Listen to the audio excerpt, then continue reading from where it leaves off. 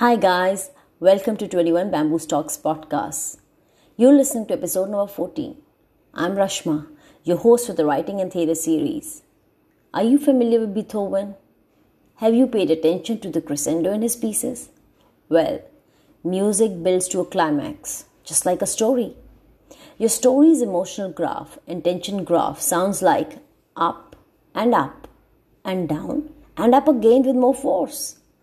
And creating these ups and downs is plot. If you recall the example from the last episode where our hero ended in the jail instead of a romantic date. Now, let's try tweaking the story for want. Let's imagine the hero has to meet up with buddies for drinks. Do you think he would still break the speed limit to meet his friends? Or worse, get aggressive with the cops? No, he would choose to arrive late to the party. How does it matter? The guys will carry on without him. That's called the stakes. What is at stake? Your love life or drinks with friends? And the choices you make will be decided by what is at stake.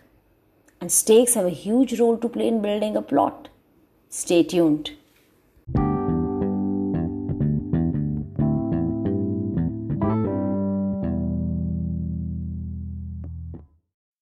Now let's shift our attention to a suspense murder mystery. Do you agree that planning of the murder is more interesting than the murder itself? And that even a 5-year-old kid can have an opinion on the plot. I knew Tom was the murderer. It was a no-brainer, Dad. Kids are smart. You know what I mean? The audience or the reader likes to solve a puzzle. And they don't want it easy. That's the wiring of the human mind. The audience will not dissect a story for character, theme, or literary devices. Plot is the most tangible of all the elements. Plot is the tip of the iceberg, and the rest of the work is hidden. And that is why Aristotle said the plot is the most important element.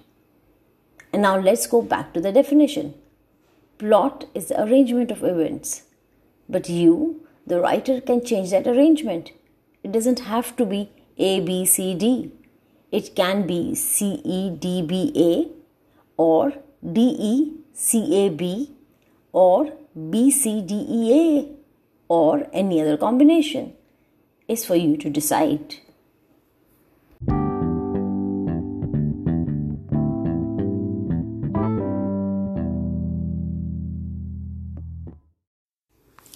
Plot is also defined as a protagonist's journey through conflict. There are 3 kinds of conflicts: inner, personal, and extrapersonal conflict. Inner conflict is a character fighting his battles in the mind. Personal conflict is a conflict between 2 people. And extrapersonal conflict is a man pitted against the world. These are broad classifications.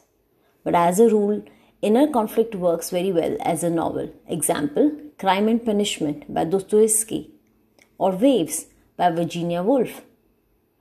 Personal conflicts work well on stage. Example, Doll's House by Ibsen or Who's Afraid of Virginia Woolf by Edward Albee.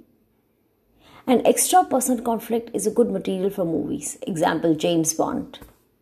However, great writers manage to integrate all 3 conflicts. Example, Titanic movie.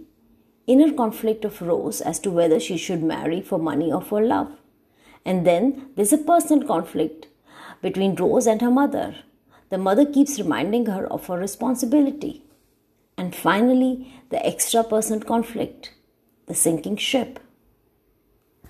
A long work of fiction will have a 3-act structure: beginning, middle, and end. Hook, hold, and payoff. Hook them with the first line, hold their attention, and reward them at the end. And every genre has its strong points. Murder mysteries hook and hold the reader very well, but the payoff in drama is higher. A good work of tragedy haunts you. And great works are great because they hook, hold, and pay off. So guys, keep writing great stuff. Goodbye and thanks for listening in.